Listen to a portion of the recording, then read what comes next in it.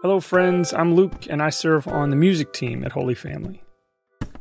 We continue to hear stories from people like you who listen to the Holy Family podcast and consider Holy Family your church. And whether you're someone who's constantly on the go, hasn't found a church community where you live to which you can belong, or someone who's wondering about the shape of your faith, we are honored to be with you by sharing these reflections from our Sunday liturgies. We rely on the generosity of our congregation, which includes you wherever you listen, to help our ministry achieve and maintain financial health. If this podcast has been a gift to you, would you consider making a contribution so that we can continue offering resources that welcome questions, curiosities, and doubts? You can make a gift by following the link in our show notes.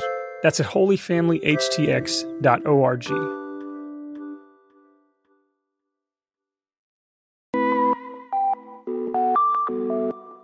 From Holy Family HTX, an Episcopal church for people without a church, this is the Holy Family Podcast, a collection of ideas about leading a Jesus-centered life.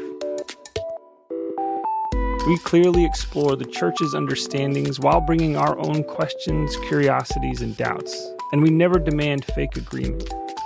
Theological exploration is just better that way. So, let's take a moment of silence as we get ready to contemplate today's ideas.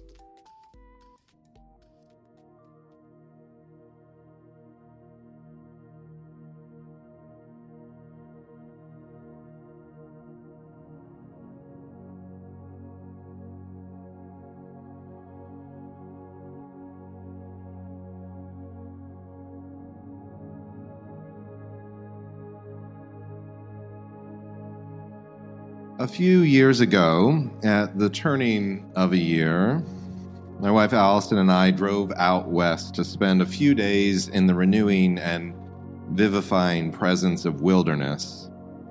I think it's a bit of a mark of privilege that some of us actively choose to go into the wilderness, those desert and desolate places removed from modern conveniences and technological connection. We set our email autoresponders to let people know we might not respond instantly to their messages, and we fill our cars with provisions and activities that don't require Wi-Fi connections and venture into the sort of terrain our ancestors spent ages trying to get out of. After a harrowing drive through a winter storm that diverted us from our original destination of Big Bend National Park, we arrived in Carlsbad, New Mexico. On New Year's Eve, we embarked on a 6-hour hike to the highest point in Texas, Guadalupe Peak in Guadalupe Mountains National Park. Well, one of us made it to the high point anyway. My crippling fear of heights paralyzed me a few hundred yards shy of the peak, but Allison assured me the views were majestic, and I thoroughly enjoyed the rest of our adventure that day, even if I had trouble getting out of bed on New Year's Day, when we visited Carlsbad Caverns and descended nearly as far into the earth as we had ascended the previous day. In his hands are the caverns of the earth, and the heights of the hills are his also. God was with us at the high point, and with us at the low point. I find great comfort in this. Not just comfort, but wonder, awe. The most remote depths of our planet are imbued with the magnificence and vitality of God, and the grandest apexes are likewise God's locale and laboratory. There's no creature so small, no speck of dust so insignificant that it escapes the care and concern of the Maker of heaven and earth. Similarly, there's nothing in the universe so large or grand or important that it's beyond the bounds of God. These verses from Psalm 95 remind me that I am not God, which is good news. I am a mere mortal, which means I do not have to do everything. All that's required of me, in the words of the prophet Micah, are to do justice, love mercy, and walk humbly with my God. Some days this is a more unattainable goal than others. I don't know about you, but sometimes I find my ego getting so large I feel I have to do everything. If I don't create and redeem and sustain everything, who will? Lucky for me, God has already and is already doing all these things. These verses also remind me of ones from my favorite Psalm 139, in which the poet marvels, "Where can I go to escape your presence, God? If I ascend into the heavens, you're already there. If I make my bed in hell, you are already there. There is no part of our story, however plain or painful, however dull or intense, that isn't part of God's story." How often have we found ourselves asking, like the travelers in the wilderness in Exodus, "Is the Lord among us or not?" We didn't get into our top school, didn't get the job we wanted. The person we loved didn't love us in return. Is the Lord among us or not?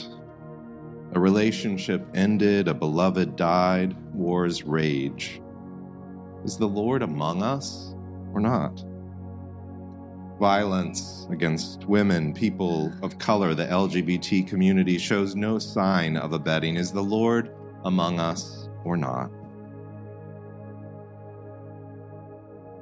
What I would like to say this morning is that our story is a work in progress.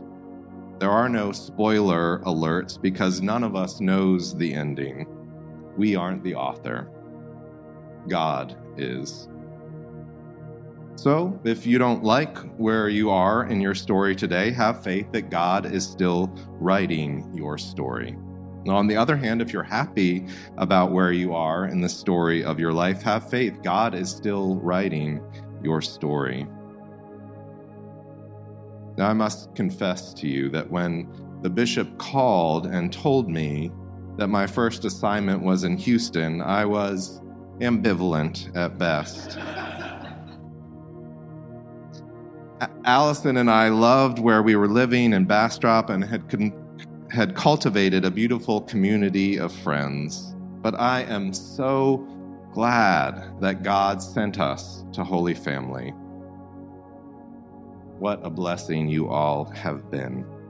You have helped us to lead lives with Jesus Christ at the center.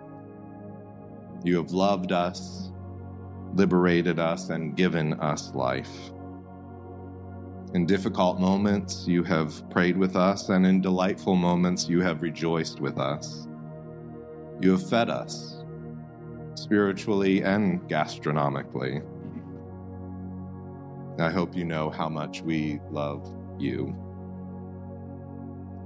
Now, our story continues as we are preparing to move to Fort Worth and Trinity Episcopal Church, and while we are sad to be leaving you, I cannot wait to see in the years and decades to come how God keeps writing the story of Holy Family. It's a beautiful story, and its beauty will only continue to grow over time. Others have done the hard work, Jesus says, and you have entered into their labor.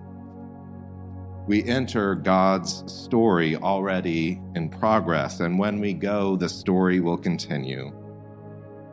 Recently, I was reading about Joseph and his brothers, and the writer pointed out that had his brothers not betrayed him, thrown him into a pit, and left him for dead, he would not have ended up in a position of power in Egypt, with the ability to respond mercifully on behalf of his people during a time of famine. There is no plot twist so dark it cannot be brought into the light of God's storytelling grace. So keep living out the story God is writing for you. Keep pursuing intimacy with God and worship. Keep creating deep one-on-one connections through dinner groups and other gatherings. Keep enjoying robust theological education. Keep celebrating and supporting the flourishing of the arts. Because this is a story that Houston needs to hear. This is a story the church needs to hear. This is a story that the world needs to hear.